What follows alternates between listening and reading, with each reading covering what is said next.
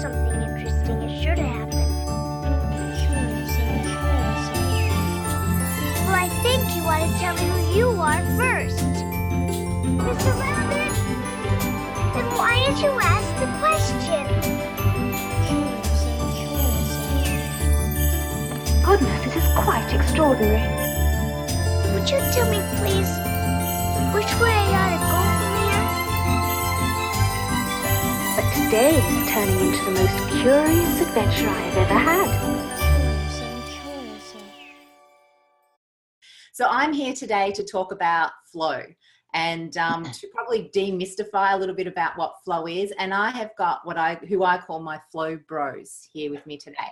So I met these wonderful guys as I was learning about flow through a flow course, actually 2 flow courses, understanding about these altered states of consciousness. So we have the wonderful Mike Andler all the way from sunny California, and we have Steve Brophy from Melbourne, Victoria in Australia.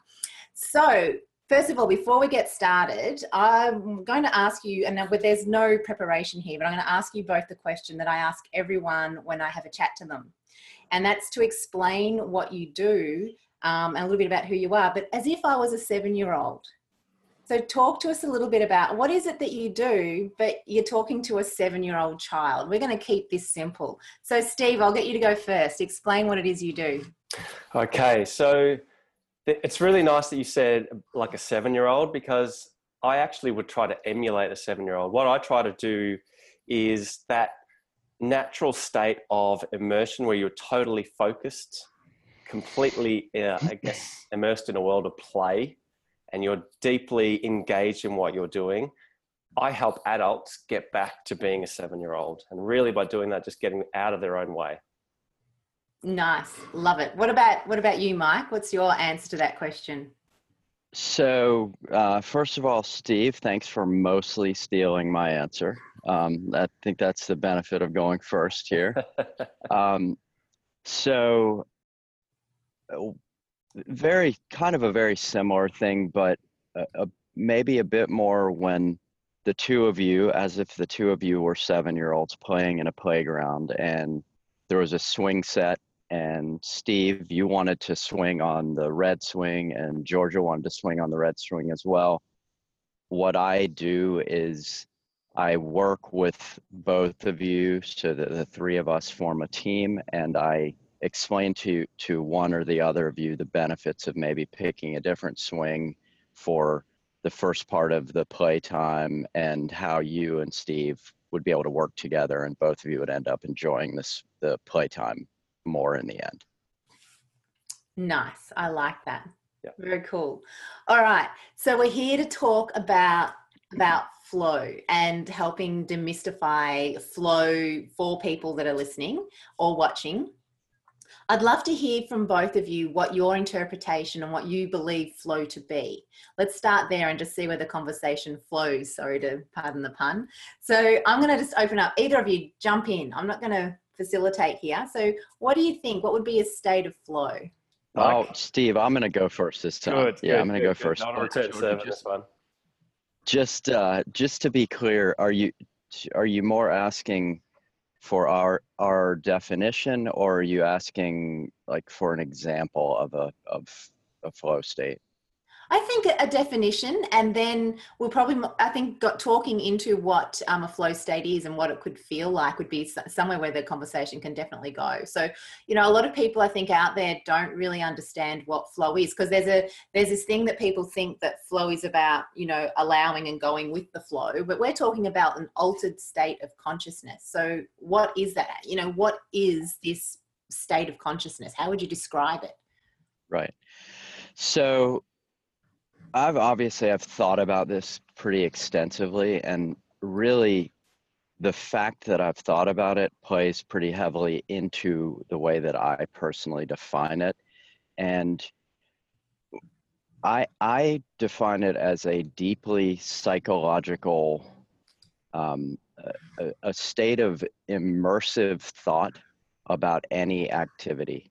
So if we jump into an athlete, I believe that it is a process of thinking in a very specific way and having a very specific understanding of the situation that you're involved in such a way that your thoughts about the experience helps propel you into a more efficient version of the experience. So for athletes playing basketball, you know, they often enter these flow states during games, but I personally believe it's a result of extreme preparation and extreme understanding kind of beforehand and during the event, where you lose yourself in your own immersion in the event. So for me, with fitness, for example, I've spent thousands and thousands and thousands of hours in a gym and learning about the exercises to do and learning how to do them. But now with flow training, I'm thinking at a much deeper level about what would happen. Why would my body work better in this way? Why would it work better in that way? What would happen if I focused more deeply on my alignment of my body while running on a treadmill, or looking directly straight ahead as opposed to turning from side to side while running? Or so for me, it is a state that gets induced by deep thought about an activity. And that activity could be reading a book, honestly, or it could just be sitting on the couch, or it could be sports, or it could be, you know, there's a lot of talk with flow and extreme sports where there's high consequence.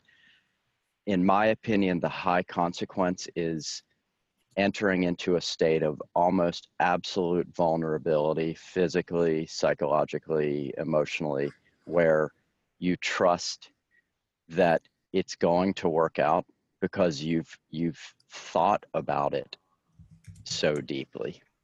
And I realize that that's probably somewhat of a different interpretation than most, but unfortunately, that's what I've come up with, and that's the best way for me to understand how it applies to everything, not just athletics or, you know, extreme sports or the places where you typically hear about flow states. Awesome. So there's a lot of, what I'm finding, there's a lot of places in our lives that we can actually apply this flow and notice it turning up. What are your thoughts, Steve? So I'm going to stand on the shoulders of giants on this one. And I love how concise Stephen Kotler, the author of Rise of Superman and Stealing Fire, has for flow. And it's basically, flow is our optimal state where we feel our best and perform our best.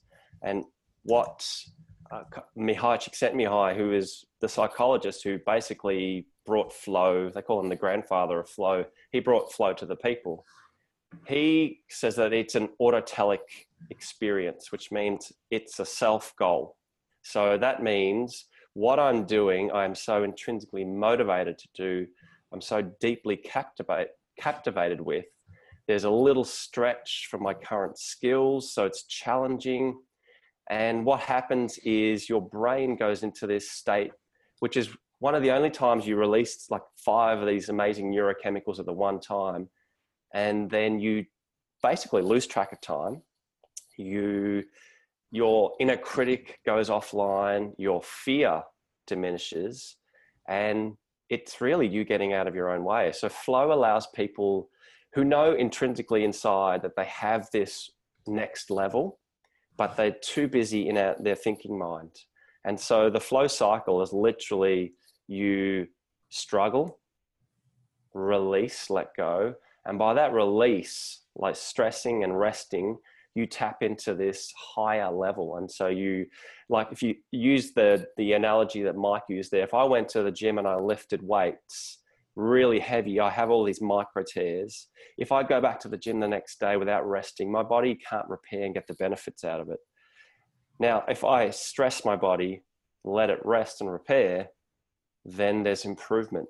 But what happens is, as human beings, we're so caught up in a kind of continuous partial attention that we forget to get deeply immersed in something. And so for me, flow is when we move from thinking mind really into our bodies, where we allow the sort of subconscious to take over our programming, our skill mastery to really take over, and I'll just allow it to do its own work. And there are examples at the Olympics where people are just in the zone, but as soon as they start thinking slightly about their technique, they're out. And it's when you just allow the work that you've done to just happen and flow, and then you tap into this beautiful, amazing state. And yeah, it's incredible. It is incredible when it happens. And we've got Michael who's attending in the webinar at the moment. And this is a response to you, Mike. He said, Mike, what you just described happened to me on the webinar the other day. And when actually, Mike, you asked him, Michael, a question. There's so many Mikes and Steves in my life at the moment. He says, on the webinar the other day, when you asked me a question, you got me thinking on such a deep level to answer your question that I felt like I entered flow without even meaning to. It happened totally unconsciously. And he asked a question here: how does one enter that state intentionally and at will? So, we learned some of this when we went through the flow course. So what are your thoughts, Mike, on how, if I intentionally want to get myself into flow, are there some hacks to do that? Yeah, I mean, I think there's a lot of hacks that, I'll speak about just what I did just before this call. Number one, I took an ice cold shower, like unpleasantly cold, walk in the door of the shower and immediately turn it on, and it's never anything but ice cold. And that to me, to anyone listening to this, I would say that is the single best thing that I've taken out of all of my training in all of these subjects, because it is 100% accessible. Anyone can do it. It causes you to get way outside of your comfort zone initially. So the challenge is a psychological challenge, and there's almost a perceived physical challenge, even though everyone can physically tolerate a cold shower.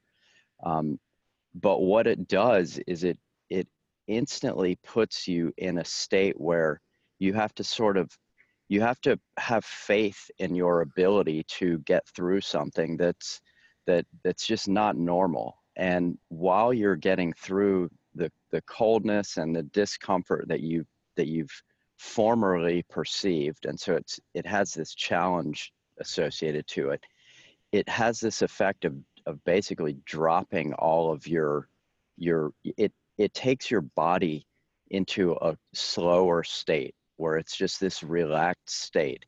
And so once that's done, I would sit and I would do very, very deep and very intentional breathing for maybe 5 minutes, maybe 10 minutes. And let's say if I was going to start a race, for example, potentially I would put on a very specific song that I've built, kind of a muscle memory, a brain muscle memory, that these are the steps that I take before doing something. So here it's this call. Tomorrow it's going to be going to the gym and hopping on a treadmill. Maybe I'm going to try to run a mile faster than I ever have. So the answer to the question, Michael, is basically, in my opinion, there's almost nothing that couldn't fit as a flow trigger.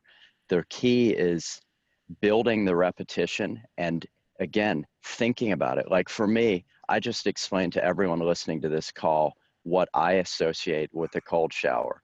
It could be total bullshit. There may be nothing associated with a cold shower, but I can tell you that when I get out of bed every morning and I step into the shower, those thoughts that I've put together about this event, it works. And when I get out of the shower, I feel like I could fly off my balcony down to my car 14 floors below and do anything that day.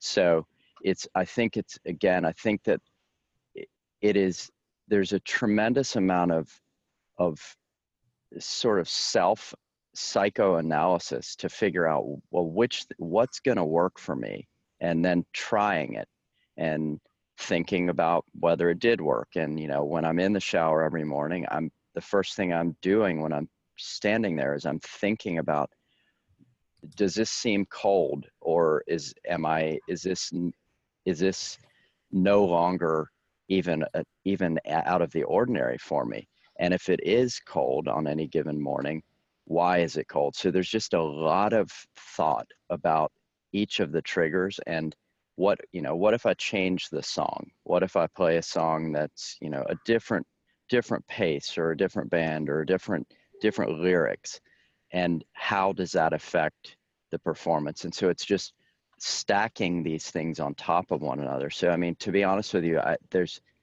for me, there's a whole slew of these things, and they're kind of going on throughout the day. I mean, there's almost never a time when I'm not doing something that is now some sort of a trigger that I've like put in the recipe book, basically. And when you recognize the fact that at the end of the day, this is a psychological state, you have to also accept the fact that you are the one that gets to create that state. So if all that it took for you is listening to one 3-minute song, that's fine. That's fair game. If you want to throw a cold shower into the mix, that's fair game too. If you want to drink some coffee that's heavily caffeinated, great. It's not going to be the same recipe for you and someone else, but it's this deep curiosity and belief that it actually can and will have an effect if you pick those things properly. And then it's just a matter of being patient enough to figure out what those things are for you. Yeah, awesome, Mike. What about you, Steve? Oh, look, I'm going to add to that, Mike, because while there is kind of categories of triggers, there's no one true formula that works for everybody. It's a really a tried on kind of approach, but very much ritual based. So first thing I guess I would start with, like I'm going to talk from two contexts. One is, how do you do it? Say, for example, you're wanting to do some deep work. It might be writing a presentation, whatever it is. That flow follows focus. So if you find that your attention is constantly moving from thing to thing, constantly switching, there are notifications on your phone, you open up a browser and all of a sudden there's 50 tabs, you are basically wading in the shallow water. And there's a really great book by David Lynch called Big Fish, and it's saying if you want to catch the big fish, you got to go to deep water. So what I would do is look at what conditions create the best environment for you to focus. Ritualize those so that you know that you basically creating the most chance for you to drop into flow. But also know, like Mike said, it's a psychological state that's not on tap all of the time. In fact, we drop into flow and then there's very much a time where we're just, we might be in conversation and so forth. So really create a checklist around focus, turn off things like notifications, monotask, create like an environment. You might put brain.fm on to have, binaural beats going, but find out what are the things that get you focused, and then can you do that for an extended period of time? So for example, I don't book any meetings between 9 and 11. I don't check email until 11 o'clock, because I know that that's the time when I'm going to go deep fishing and catch that big fish with deep concentration.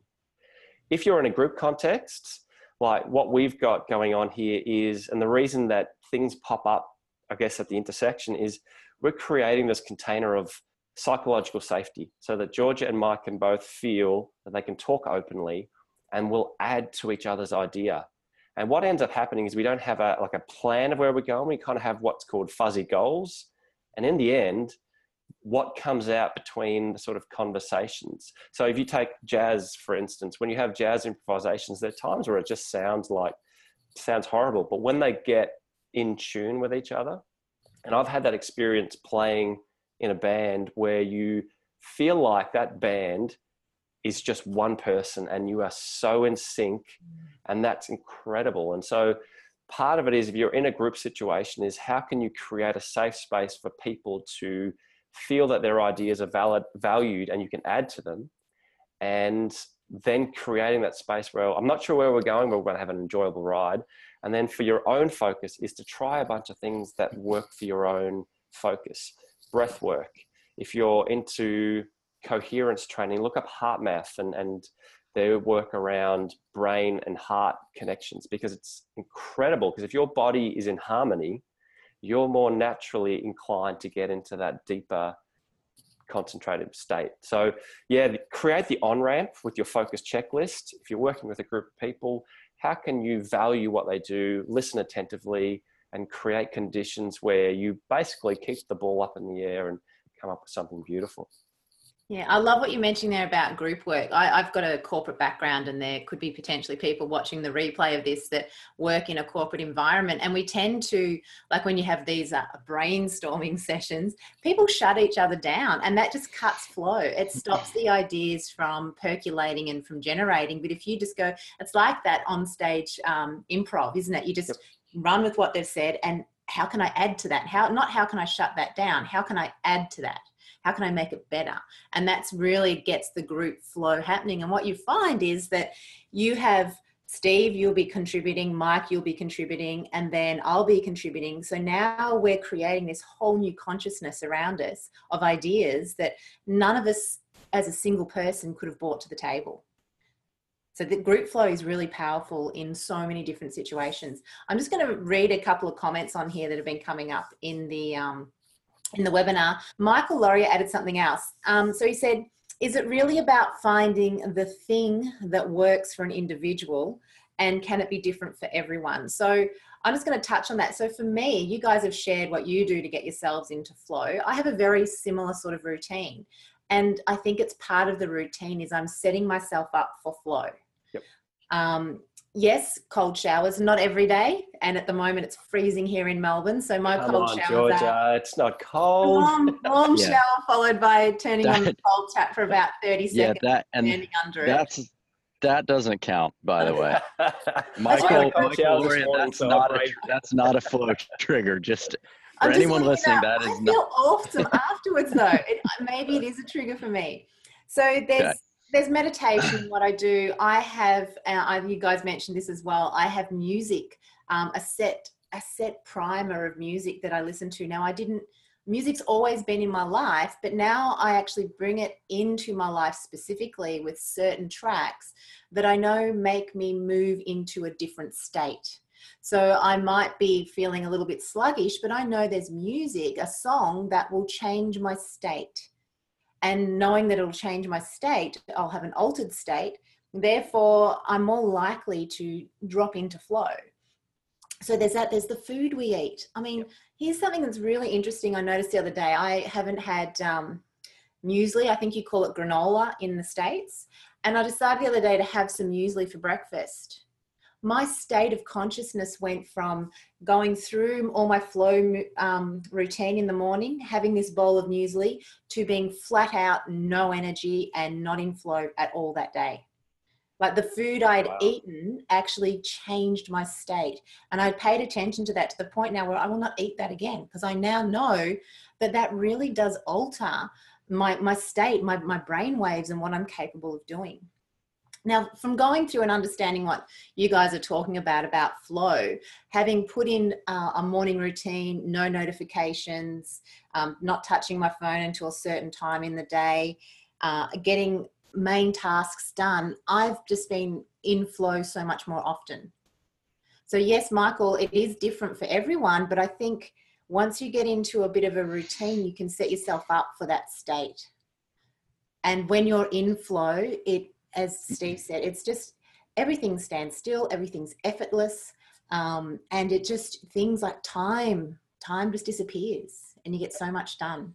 Absolutely. And Georgia, I'll add to that, because we're now currently, like from a neuroscience point of view, we're very much in a beta state. We're consciously engaging in conversation, but for flow, it hovers as you move down from thinking mind into alpha and theta, which is really like the land between just before I go to bed and daydreaming. And so if you think about the activities that I guess take you down a few notches to not be always thinking, because we're just stuck currently in today's society with, access to information. We're stuck in a perpetual cycle of thinking. and overbraining and overanalyzing. So I guess the thing is find out what drops you down a few notches. And so it might be a walk, it might be yoga, it might be music, meditation, it might be exercise, whatever it is. But find the things that can take you down that just, I guess, off that you probably like. For me, if I play guitar, I pick it up, 2 hours later, I go, whoa, where did the time go? And it's just this beautiful experience. And like I said before, that self goal, I just do it because I love it. So find those things and place them throughout your day. Now, unfortunately, flow might not be in your job. For some people, they may not be able to tap into it, but that doesn't mean you can't have it in your life. It means that your flow states might be when you go, surfing on the weekend or whatever you do outside of work. But yeah, just find ways to come down a few notches. Yeah, one thing that I'll add to, actually a couple things that I want to add to that. One is a question that I've wanted to ask both Georgia, you and Steve. And it's something I've been thinking about actually a lot in preparation for this discussion. And that is, do you guys think that there's a correlation between left brain, right brain thinkers and the attainment of flow? So that's the first question. The second question is really kind of related to that, and it also is related to what you just said, Steve. One of my ways of getting into the deepest flow states is to think extremely intensely about flow states, not necessarily about the specific thing that I'm doing, usually not at all about the specific thing that I'm doing. So a good example would be meditating. Most people would say you kind of should be clearing your mind while you're meditating, or single-minded focus is a fairly common way of describing it. But I often think really deeply about the concept of meditating and about, well, what I wonder, what would have to happen to my brain during this meditation session for me to get really, really deep, and what would that look like? What would my vision start doing with my eyes closed? Am I going to start so really thinking about the concept of flow states is, for me, the best trigger of them all. And that's typically what I do when I'm doing anything, whether it's walking my dog, or whether it's in the gym or on a business call, or anything in between. So it's interesting to hear you kind of almost, I don't want to put words in your mouth, but almost relying on dropping down into lesser thought. To me, I think it depends potentially quite a bit on the actual subject of the thought. Do you think, based on what you're saying, Mike, do you think that what you're doing there is you're really setting an intention by having that deep thought about, okay, it's almost like an intention. I want to get into flow. Now, if I'm in flow, this is the experience that I think will happen. And sometimes it's different to what we think, but it's almost like you're pre-programming, giving yourself a command to enter that state. Do you think that's there's a slight tweak. Obviously, the goal is to get into a flow state, but what I'm really thinking about is, am I just doing everything that I could be doing that might be a trigger? I'll tell a story that happened to me this week. To me, it really explains like the level of thought. So I started swimming after being a fanatical athlete for 20 years. I started swimming about 2 months ago, and I had no experience swimming. I knew how to swim, if it required me to swim underwater to get from point A to point B, but as far as technical swimming, I had zero experience. And after about 5 times, and this just maybe 10 times, this just happened this week, I realized that when I turn my head to take a breath, between every 4 strokes or whatever it is, I would close my eyes when my head came out of the water. And so for the rest of the time I was swimming, I was thinking about this and trying to figure out why I was doing this. It later occurred to me that as a result of me wearing contact lenses for 35 years, when I get out of the water or in the water without goggles on, I have to be very concentrated on keeping my eyes closed or my contacts will fall out. So this is just a habit that I've built over 35 years. In the shower, in pools, anywhere and everywhere, this is something that I've done instinctively. Well, now I'm swimming and I've got goggles on, and I'm going from staring into the bottom of the pool with my eyes wide open, and it's awesome, to turning my head to the side to take a breath. My eyes are closed, and I mean, here it's pretty awesome if they'd be open then too, because I'm looking up at the sky or whatever, you know, the nice blue sunny day in LA. And so I figured out why I was doing it. And then I decided, okay, well, I need to just not do this anymore. There's no need for me to keep them closed or, you know, to switch back and forth in this scenario. And as soon as I figured out how to keep my eyes open the whole time, my swimming literally improved 500%. And I'm convinced that it was truly the energy, the thought and the energy that my brain had to use to be managing this transaction of closing my eyes that was just taking away from my energy in other areas, such as me going in a straight line down the pool and me getting a fluid stroke and having my breathing be consistent. And so in the past 2 days of swimming, I'm 10 times better than I was, and that's the only change that I've made. And so thinking about things at that level, like I wouldn't have gone into that and said, hey, I need to keep my eyes open because that's going to get me into a flow state. But what I would think about is, why the hell am I doing this? Like, what would happen if I didn't do what I'm doing? How would that change things? So it's more thinking about the process of trying to trigger the flow state. I'm not thinking about the end result. I'm thinking about the process that's happening at every minute of the event. If I'm on a treadmill, I'm thinking about, am I aligned enough? You know, I've got this weird thing where I keep my left shoulder up. So I'm constantly thinking about keeping my shoulder down. I'm not thinking about getting into a flow state. I'm thinking about just doing various little tweaks that all together might work. So what you're saying here, Mike, is that you are no longer, and this is something that Dr. Joe Dispenza talks about a lot, okay? And he talks about, helps people get into altered states.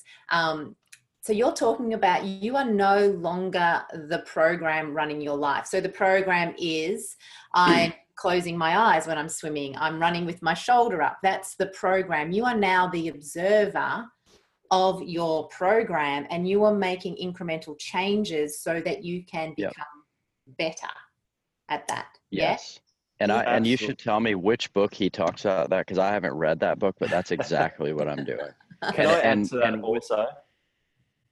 Sorry, let me say one more thing. It's with a fanatical belief that any aspect of that program is up to me to change whenever I want. And the goal is, if it's a habit, you know, I mean, this thing with closing my eyes, we're literally talking about every shower that I've ever taken in 35 years, I'm doing this. So it's very hard to change your blinking pattern when it's something you've done literally since you're 10 years old. But that's another part of it, is just the absolute belief that you're the one that gets to decide if the habit continues. And I would say that the two things, I guess, one is that you are so deeply present within your own body that you can focus on it. And that's one of the key elements of flow, is that people are really, it's called the deep now. Like, you're so concentrated on this particular moment. But also, Mike, for you and your particular in your form, there's a clarity around your goal. Like your goal is specifically, when I breathe, I'm concentrating and open my eyes. So that is within your skill and challenge ratio. So you have clarity around what you want to achieve. You're deeply present. It's just past your current skill.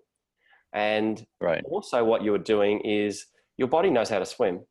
So you're giving it something physical to occupy it while you concentrate. So you've got this kind of, in a way, you're in a release state, because swimming is very meditative. If you do laps up and down the pool, you can get very trance-like.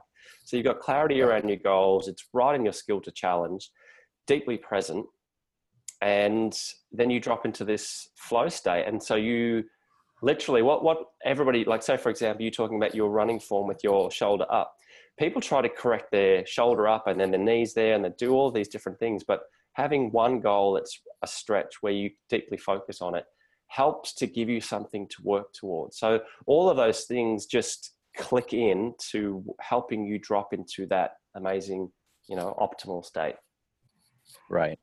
And that's that, I think one of the reasons why certain types of music, if we're talking about meditating, my theory is that the certain types of music with meditating or doing anything for that matter, it occupies just enough of your thoughts and your brain and the energy that your brain would otherwise maybe be using to think about unimportant shit that's going to happen later that day.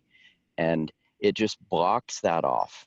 And so that's pretty much exactly what you're saying here. I know now every time I have to breathe, I'm going to be concentrating on this thing with keeping my eyes open, and it just blocks off some cycles that can't be used to be worried about things, or they can't be used to think that I'm not a good enough swimmer to be a better swimmer. So it's that, and that's where, to me, the vulnerability thing really comes in, is that it's just this, it's an implicit certainty that you have everything that you need to do whatever you're doing at the highest and most enjoyable level. And I mean, that could be having a conversation with a cashier at a coffee shop, or it could be doing it literally anything. It's just this implicit belief, and where the group flow comes in, as you were talking about earlier, Georgia, that's where I really think that vulnerability is the absolute key thing. I think that's all that we're doing here, is we're having a conversation, and we've all just implicitly agreed that we're going to be vulnerable to the fact that it's going to go fine, and we get to decide what the definition of fine is, because we just have certainty that anything is going to be good enough. And that thought process and that sort of agreement is what causes it to get into that state of flow. Oh, I've got some comments on here that I just want to read out to you guys for our participants. So thank you, Katerina, Isabel, Michael, Shika, and Tanya. So Shika made a really good comment here, and I think this is something for us all to be aware of. He said it's really interesting to observe how we're talking about a routine, about forming a routine. But what most of us don't realize is that we're waking up, checking our phone, doing our notifications, doing things we already do on a daily basis itself. It is routine. And he says, so I think I just have to make a more productive routine. And then, yeah, I absolutely, Shika, absolutely. The things that are going to take you away from flow is screen time. Television does not induce flow at all. There is so much science behind that. The notifications and when something is controlling you, like notifications and things like that, taking your attention away, that takes away the opportunity for you to drop into flow. Absolutely guaranteed. So the more you can get the control back, like turning your phone upside down, pushing it aside, not taking it into the room, you're opening yourself up to be able to drop into this state of flow. So absolutely do what you can to create a routine that is more susceptible for you to be able to, you know, move through your day and have more opportunity to move into flow. So Shika, love that observation.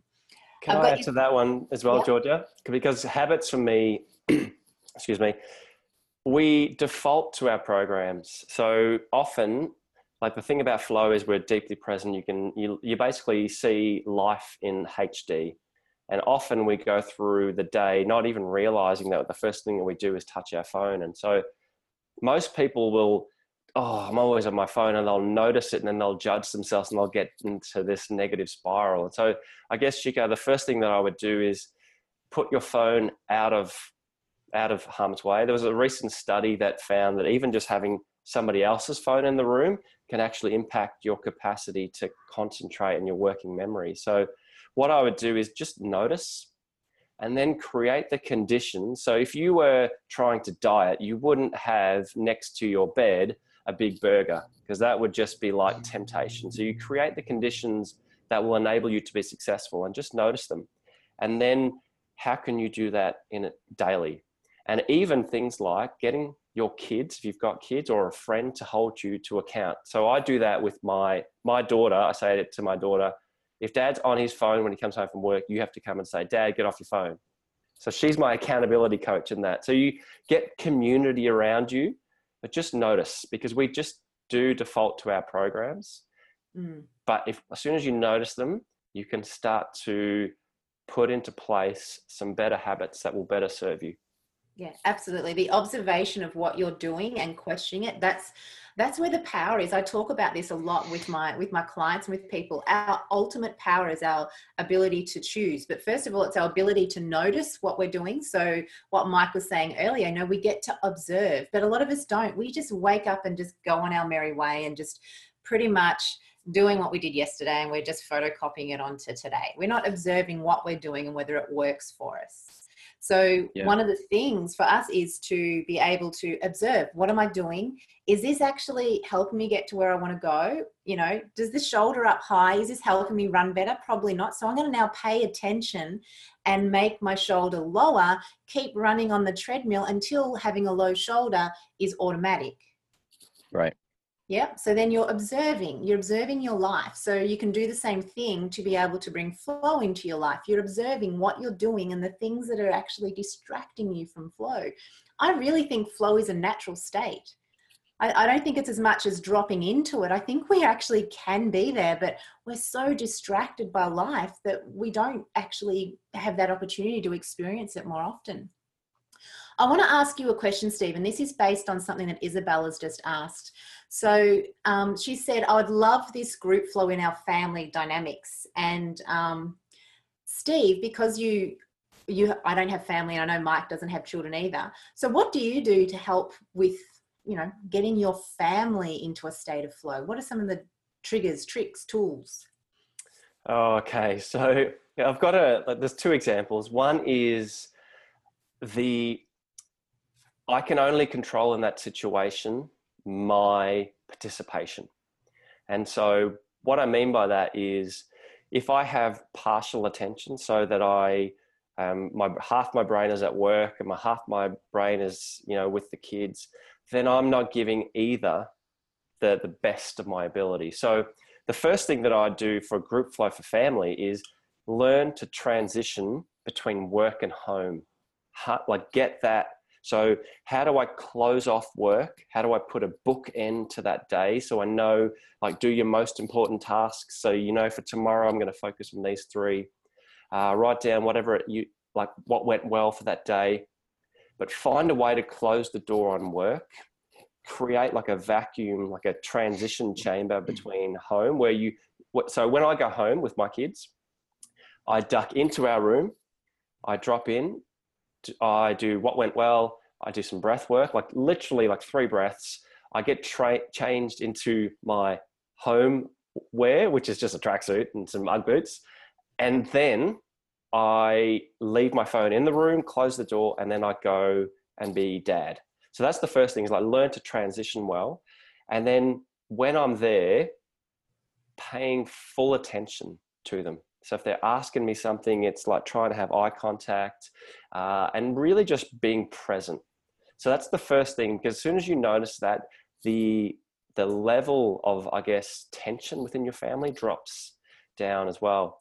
And then also with my kids is introducing, like for my son who's 4, we're introducing skill and challenge. So we have a little point system. Now it's very extrinsic at the moment because that's what he's 4, but he knows that he's got to work towards something. So, and then I guess I do is make sure that the things that I value are in line with the things that I'm doing. So if I say that I value people paying attention, then I look at my daughter and I give her my full attention. If I'm on the phone, then I'm saying, oh, you should be attentive. And then I'm on the phone, and then it's in like your trees and your value are out of alignment. So I make sure that my values and our family values are in alignment, and then just give them full attention. And you know what? Play with them. Play is like the default mode for flow. Get on the floor and build Lego. Like I've got this amazing Lego piece that I'm building that I've taken on the pieces. They sit beside you and they are just glued to you. They flow is just easy on tap. I'm hoping it rubs off from them, like more flow from them. So they're the sorts of things that I would do as a parent. You've just gone up a couple of notches. You were really pretty high already, but as soon as you mentioned Lego, like I'm there. Like I'm a little Lego groupie from years ago. So thank you. And Isabella actually also mentioned that the other day she did the same thing with her daughter in relation to the phone, you know, telling her, you know, if you see me on the phone, tell me to get off it, because we get so engrossed in these things, these habits. And here's something that a lot of people don't realize is that the mobile phone itself is, you know how we scroll like this? That itself is an addictive nature that we do if we were to go to the pokies, or if we were to go somewhere in LA, or anything to do with gambling. This is actually a mechanism for addiction. So the phones themselves, we become addicted to technology. So we've got to now take control over that, and having kids, the innocence of kids, to be able to pull us up on that it's better than your partner, because your partner, you'll probably turn around and get really angry at them. But when an innocent child says, hey, Dad, get off the phone, you're more likely to do it than your wife saying, hey, Steve, get off the phone, right? I usually have tuned that frequency out. So, but it's like that, to add to your point there, Georgia, about there's a great, like our brains from an evolutionary standpoint are really old, but this kind of like executive prefrontal component is really new. And so we've got these old brains that are programmed to like scavenge for food and remember. Like that's why dopamine gets released in our brain. It's like, you found food here, just remember it maybe, because sometimes you might come back and find that. And we're also doing that with information. Mm-hmm. And Robert Sapolsky calls it the magic of maybe. So we have, because sometimes you might have got a good email or a good notification. And so that dopamine is kind of released going, oh yeah, there's potentially, just remember email, you got some good stuff there. So having the understanding that you've got this old brain trying to adapt to this really fast-paced modern world, give yourself some breaks. Give yourself, like, put the phone in the room, put the phone in your child's room, and have it, like, you know, put a picture in front of them as you put the phone there, just to give you the triggers to remember why it is you're trying to pay attention. Yeah, paying attention is really key. I'm just noticing the time, and we've been going for almost an hour. So I'm just going to ask the guys that are on the webinar if they've got any other final questions or thoughts for the guys while we just keep talking. Anything else they want to know? I know Michael's just said he's going out to buy some Lego now. Mike Andler, do you have Lego anywhere in your house? No, but I'm a huge fan, and when I go to any toy store, I'm looking at the Legos, and it's not because the reason I don't have them is because I haven't found one that's like complicated and expensive and just ridiculous enough that it's the one that I want to buy. But this search has been going on literally since I was probably 8. So here's the thing. Sorry. I want to bring up one other point that I'm surprised that Steve hasn't brought this up. One thing that I've focused a huge amount on since we all started on this kind of training together, if you will, is the importance and the quality of sleep. And the simplest thing that I did, and that probably pretty much anyone could do if they wanted, is completely eliminate TV watching in bed. So the screen time on the phone is one thing, but I've had a TV in my bedroom since I was, I don't know, 13 maybe. And only as of about 7 months ago did I just completely, I've literally not turned the TV on one time in, I think, 6 months, 7 months. But the other thing that's a hack that everyone can do, I've never heard it mentioned, and I started doing it, and I personally think that it probably improves the quality of my own sleep maybe 5 to 10%. And that is, when you wake up for whatever reason in the middle of the night, whether it's to go to the bathroom or because you're not sleeping well or any other number of reasons, there is never a scenario where there is a reason to see what time it is.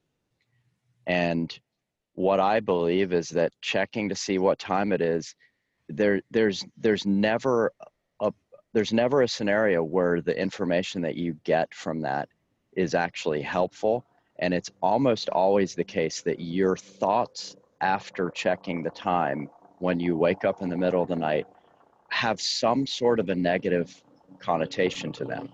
I don't have enough time that I get to continue sleeping, or I can't believe that I've only been asleep this long, or you fill in the blanks, or I only have this much time before I wake up and I have to do such and such tomorrow. There's literally nothing that is positive about knowing the time in the middle of the night. And if you just stop doing that, your speed to falling back to sleep probably decreases, or the time it takes you to fall back to sleep is essentially zero. If you just look at the clock, you've thrown yourself completely out of your sleep flow. So that is the best hack that I've come up with since this whole thing. That and the cold showers, Georgia, the real cold showers. So I want to add to that about sleep, because I want to add on top of, because I do agree with you about looking at the clock, doesn't pay us, it doesn't really do anything for us. But I do that. I do look at the time. But what I've noticed is how I've hacked that is I'll look at the time and say it's 2:30 a.m. I used to go, shit, it's 2:30 a.m. I haven't had enough sleep. I've got this, and this to do tomorrow. And I start panicking about what I've got to do tomorrow. This is what your story is. This is why I don't sleep. Now, when this happens now, I've retrained myself. So if I look at the time and I see that, it's 2:30 a.m., I go, that's all right.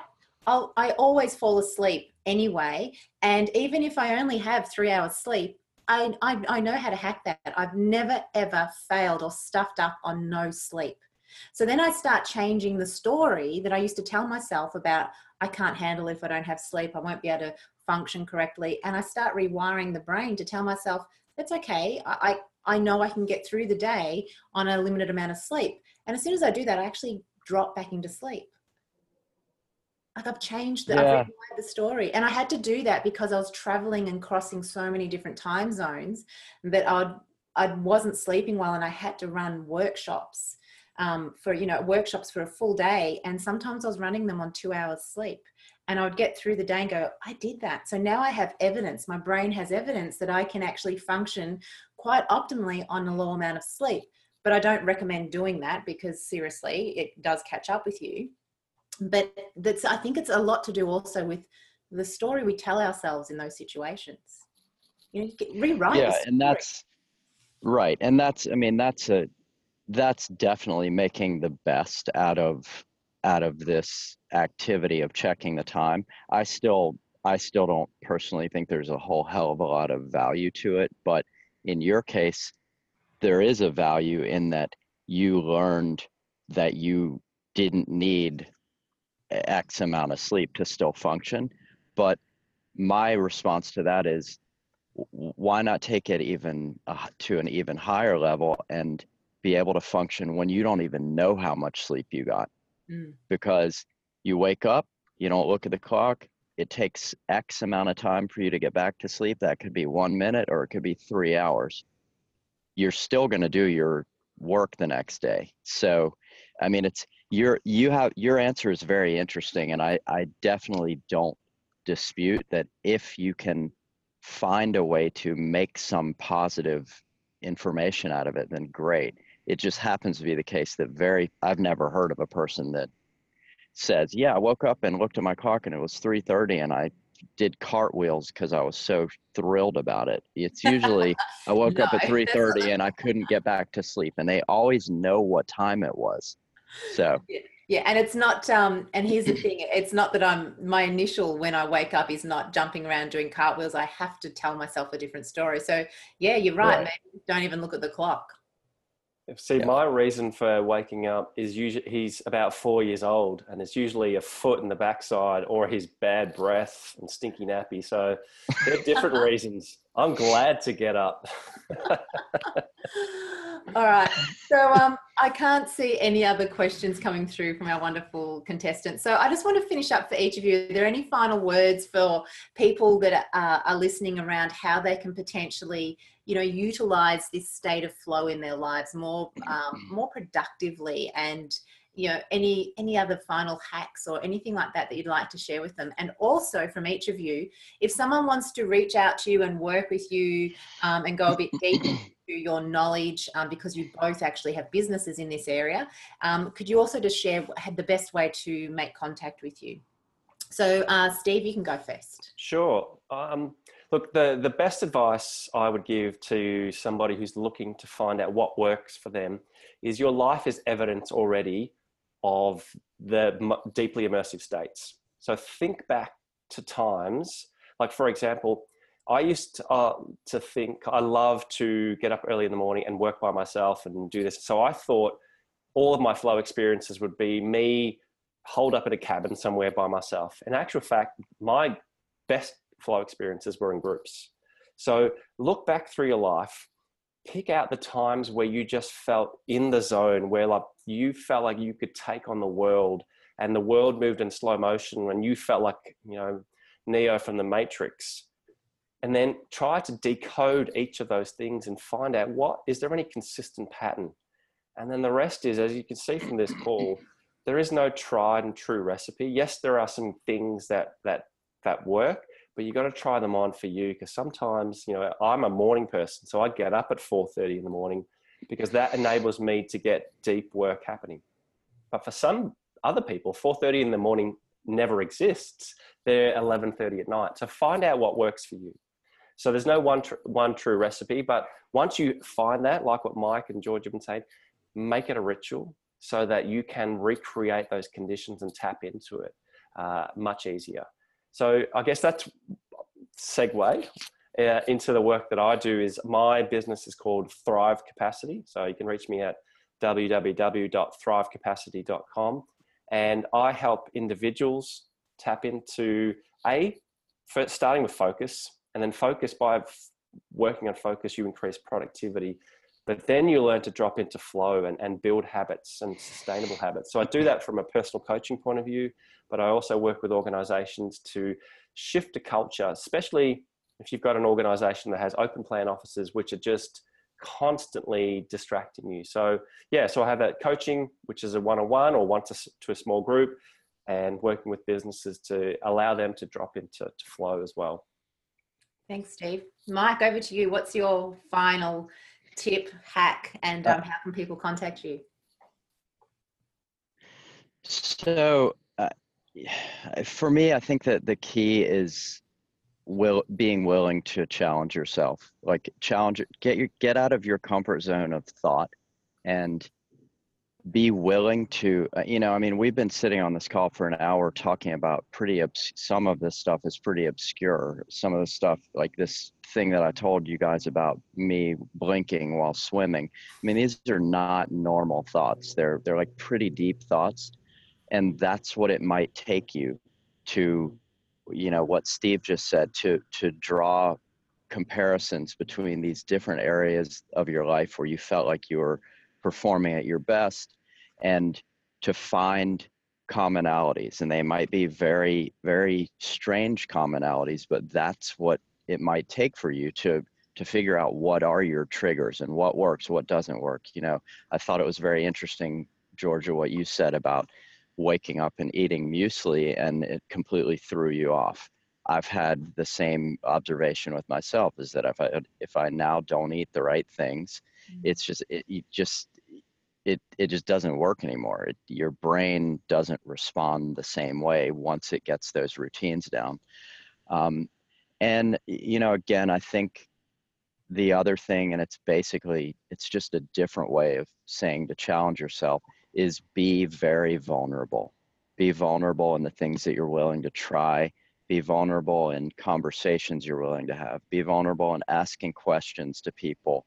And I mean, I know from my relationship with Georgia and Steve over the past 6 months that I'm speaking for all of us. Anyone who is listening to this, you can reach out to any one of the three of us, whoever you feel like reaching out to, and ask any question on this topic. If we don't know it, we'll try to find someone who does, or we'll work with you to figure out the answer. And that goes to the point that it is really, it's a deep exploration. No one is going to be able to tell you, do A, B, C, and D, and you will enter a state of flow. If someone tells you that, immediately run, because it's not going to be legitimate. As far as what I'm doing, you know, right now I'm basically focusing on the building of a business that it's very similar in many respects to what Georgia and Steve both already do.